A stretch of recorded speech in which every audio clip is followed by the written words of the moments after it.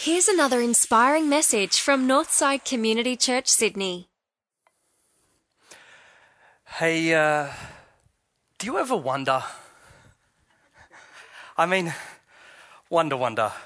You know, like when I was a kid, I was obsessed with this cult film called The Last Starfighter. And it was about this guy, Alex Rogan, who used to play an arcade game in his caravan park in the middle of nowhere in America.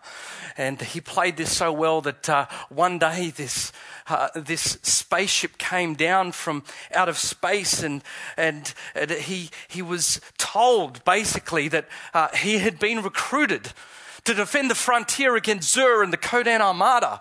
That this game was really not just a game, it was in fact a universal test that they'd spread out through all of the universe. And he had been chosen as the only earthling to defend the frontier against Zur and the Kodan Armada. And he goes on this great adventure. And anyone seen that film? No, too much of an 80s, a couple of 80s cult classics in there. You know, I like every time I would play my Nintendo or my Sega Master System, I would pray. I had a faith back then, but I would pray that the Lord would somehow pick me. That I would be this kid, that someone would come down and a spaceship would land in my front yard and I would be recruited to defend the frontier against Zur and the Kodan Armada. Like, do you still wonder like that? Or maybe the question is, when do we stop wondering? When do we grow up?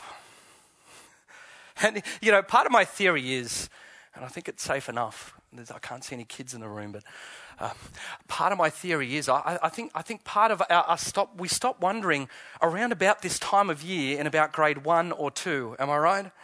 Because it's about this time of year that some brat-faced friend, you know, the goody two-shoes one in class who thinks he knows everything, absolutely crushes your world and tells you that certain things aren't real. Remember that? It's safe. Yeah, no one in the kids' room. Couldn't preach that this morning. But you know what I'm talking about, right? And we've felt that as kids when, like, our whole world came crashing down. And that spark gets lost, and it's the spark that I saw in my little girl yesterday as she lay on the lounge watching Tinkerbell, and I could swear by her face she really thought that she's going to be able to fly one day. When do we stop wondering? And you know how it goes. You get taught that thing by the brat-faced kid, but then there's a whole other range of things that happen in life. You fall in love, you get your heart broken, and then you're told that love isn't real. Or that you're growing up and your parents split and you're told that marriage isn't real.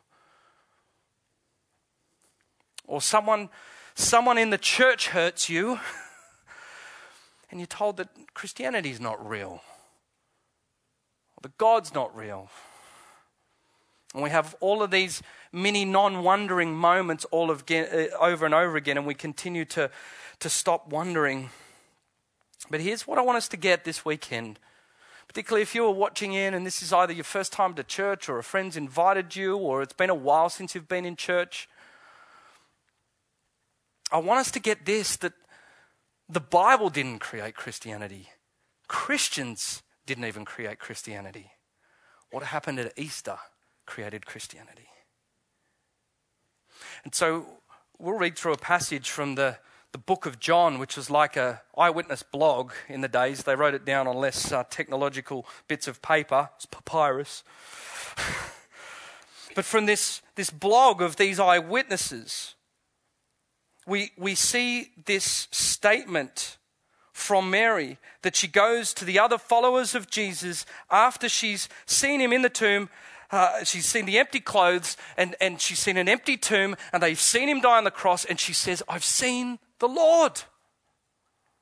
And so out rushes this statement that Jesus is alive again, and the world has thrust upon us this thing called Christianity. One event changed the course of history. Now here's all I want to ask you tonight. Regardless of where you sit, at which end of the faith spectrum, what if it's true? What would that mean for your life? What would that mean for death? What would it mean for life after death? What would it mean for how you live your life in light of that. Because, look, here's the reality. I want to tell you tonight, whether you're a Christian or a non-Christian, we're all people of faith. Well, you've got faith in the chair that you're sitting in tonight, that it's going to uphold you for the rest of the service. We're all people of faith. But often our faith, or the thing that we have faith, is shaped by the lenses, if you will, of which we're looking at that object of faith. Look, it's true not just for Christians, by the way. You see it of scientists. You know, you look at a bit of history, and there was a guy called Galileo. Anyone heard of Galileo? I mean, like for thousands of years, people believed that the earth was the center of the universe. And for thousands of years, and hundreds of years certainly, people thought that the sun and the solar system revolved around the earth. And in walks Galileo and says, you know what, guys, I actually think it's the other way around. I think the earth and everything else revolves around the sun. And suddenly the whole worldview comes crashing down. And people think and debate, and ironically, the church does what the church has done best, stuff it up. And they call him a heretic for it. But then at that moment, everyone believes again. And so what it says to us is that the way that we view the world is changeable, and it's possible that the things that we place our faith in don't. There are lots of different ways of viewing the world, or three primary ways that I think about it. If you're wondering, I guess my question for you is, if you're wondering this Easter, I'm wondering, what lens are you wondering through? You know, I look at these ones, that's what I call the smart lens.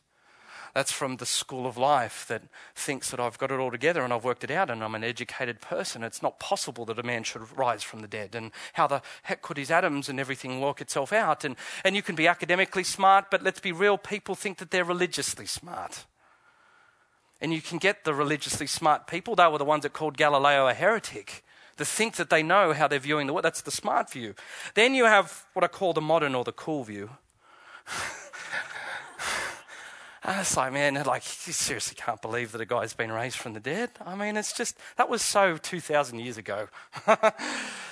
You know, that's not what we're into these days. You know, it's just, it's not up with where I'm at. And at the heart of the modern view says it's fine to think about a guy that rose from the dead as long as it doesn't impinge on all the rest of the world's religion, right? We've all got to get along. It's the cool view. And then there's the scariest view of them all. And it's the ones who have been hurt so badly by life, by the church, by things in life, and they equate those pains of life with God, and there comes a point in which they just refuse to see him at all.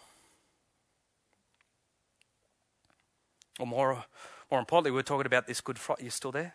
Yeah. We talked about this Good Friday. This is what Albert Camus was talking about, that all of us, Christian or non-Christian, live under the shadow of death. And if we're real about it, we can only ever have fun in life outside of the truth of the resurrection if we do this. And we simply deny what is all headed for us. So here's the point I'm just trying to get through. Could you see that it's possible that in your wondering and in your search for faith that we are all wandering through some separate sets of lenses? And I guess my question for you then is, how's that working for you? Does it give you a resilience? Does it give you hope? Does it give you a steadfastness when all of life crashes in against you? But be affirmed too that even the earliest Christians, if you even want to call them that, didn't have it all together. And that is the context that we see in this passage. What we see from John chapter 20 that I'm going to read from now is that we see a situation where someone's view of the world comes caving in. John chapter 20, verse 10. Then the disciples went back to their homes, but Mary stood outside the tomb crying. And as she wept, she bent over to look into the tomb, and she saw two angels in white seated where Jesus' body had once been. And they asked a woman, "Why are you crying?" And she says, "They've taken my Lord away," she said, "and I don't know where they've put him." And at this she turned around and she saw Jesus standing there, but she didn't realize it was Jesus. "Woman," he said, "why are you crying? Who is it that you're looking for?" And thinking he was the gardener, she said, "Sir, if you have carried him away, tell me, where have you put him, and I'll get him?" And Jesus said to her, "Mary." And she turned towards him and cried out in Aramaic, "Rabboni," which means teacher. And Jesus said, "Do not hold on to me, for I have not returned to the Father yet. Go instead to my brothers and tell them, I'm returning to my Father and to your Father, to my God and your God." And Mary went to the disciples and she said, "I have seen the Lord." Now here's what I want us to get here tonight. How is it that a woman who had lived with Jesus, they say that Mary loved Jesus, had seen the miracles, seen him feed the 5,000, seen him walk on water, heard him talk about the way that he would die and be crucified and again raised on the third day. How could she miss it 3 times over? What I mean by that is like there's empty tomb, there's empty clothes, and there's angels. How can she mistake him for the gardener? Could it be this? Would it surprise you if I told you that the thought of a bodily resurrected man was as far off the map to the lens of a first century Jewish lady that it is for the modern person in Crow's Nest today? And friends, that's the thing that gives me comfort. When I call people to believe again, please don't think that, look, we Christians, we just believe because we're gullible.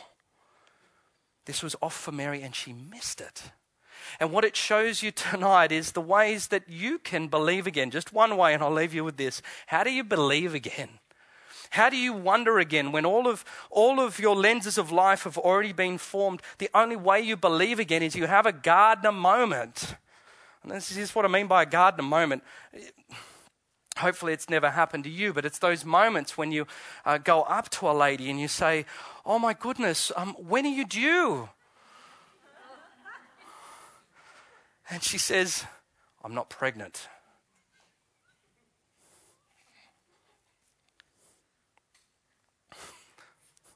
And what happens there, a fact pushes in on your framework and your assumption of what you believe to be true. In other words, it's disruptive, it's offensive, it's awkward, it's embarrassing. And you know what? Coming to faith can be exactly the same way. It's that moment in which a fact, I've seen the Lord, breaks in on you. And you come to understand it for the first time. You see, rarely do I see a young professional in the lower North Shore of Sydney say to themselves, "I've been working 60 hours a week behind my desk this week. I think I'm just going to turn up to church and believe in Jesus." Something has to disrupt you. There has to be a disruptive moment, and a lot of people think that a lightning bolt's got to come from the sky, but no, it can be a disruptive person, a disruptive event, a crisis in your life. Someone that is inexplainable, inexplicable, is placed in your life, and you're saying, why do they live like that? Why do they say that? Why do they worship like that? Why do they meet like that? Something has to disrupt you.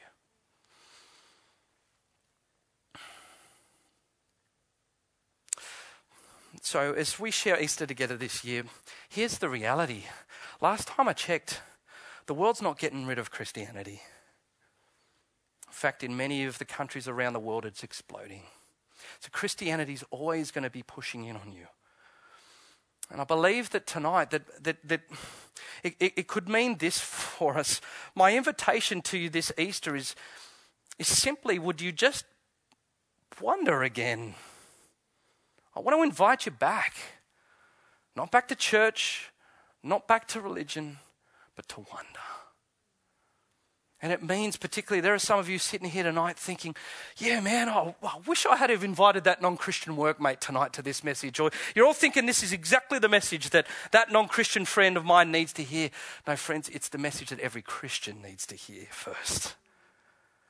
Could it be that our fears, our anxieties, our lack of boldness, that all of these things are a function that we haven't lifted our lives up into the reality of that fact? In other words, we haven't allowed God to disrupt us on a weekly basis. But it also means for you that I hope, look, if you are checking out Christianity tonight, I'm so glad that you're here. I would hope and pray that maybe something said tonight disrupts you. It's not what you expected. It's not what you thought. And if that be the case, can I say to you, that's how God works in your life. It's been my story. It's been the story of hundreds of people in this place. They weren't looking for him. They didn't necessarily go chasing him, but he broke into their lives. We can't avoid Christianity, but we have to deal with the fact that not Christians, but the resurrection was the one event that changed the course of history. And all I ask is that we begin to wonder again. All I ask is that you would be open enough to think about the bigger pictures of life. My absolute conviction, and I'm sure it's not me, that there is an ember within all of our hearts in this place that yearns for those stories to be real. That there's something still within Sam that wants that sort of stuff to be real. And then I come to the story of Easter. That God would punch a hole inside of the universe, and here is Jesus. He rises from the dead. What is that?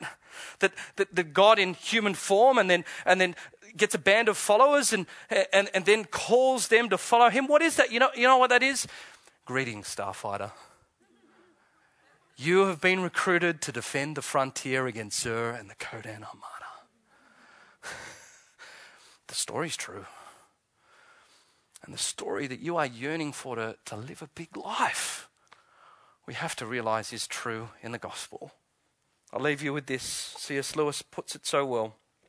Our lifelong nostalgia, our longing to be reunited with something in the universe from which we now feel cut off, to be on the inside of some door which we have always seen from the outside, is no mere neurotic fantasy, but the truest index of our real situation. We are to shine as the sun and be given the morning star. We do not merely want to see beauty. We want something hardly to be able to be put into words. We want to be united with the beauty we see. We want to pass into it. We want to receive it into ourselves, to bathe in it, to become part of it. But this is the promise of the gospel, that one day God will give us the morning star and put on the splendor of the sun. And the leaves of the New Testament are rustling with the rumor that someday, God willing, we'll get in. Let me pray.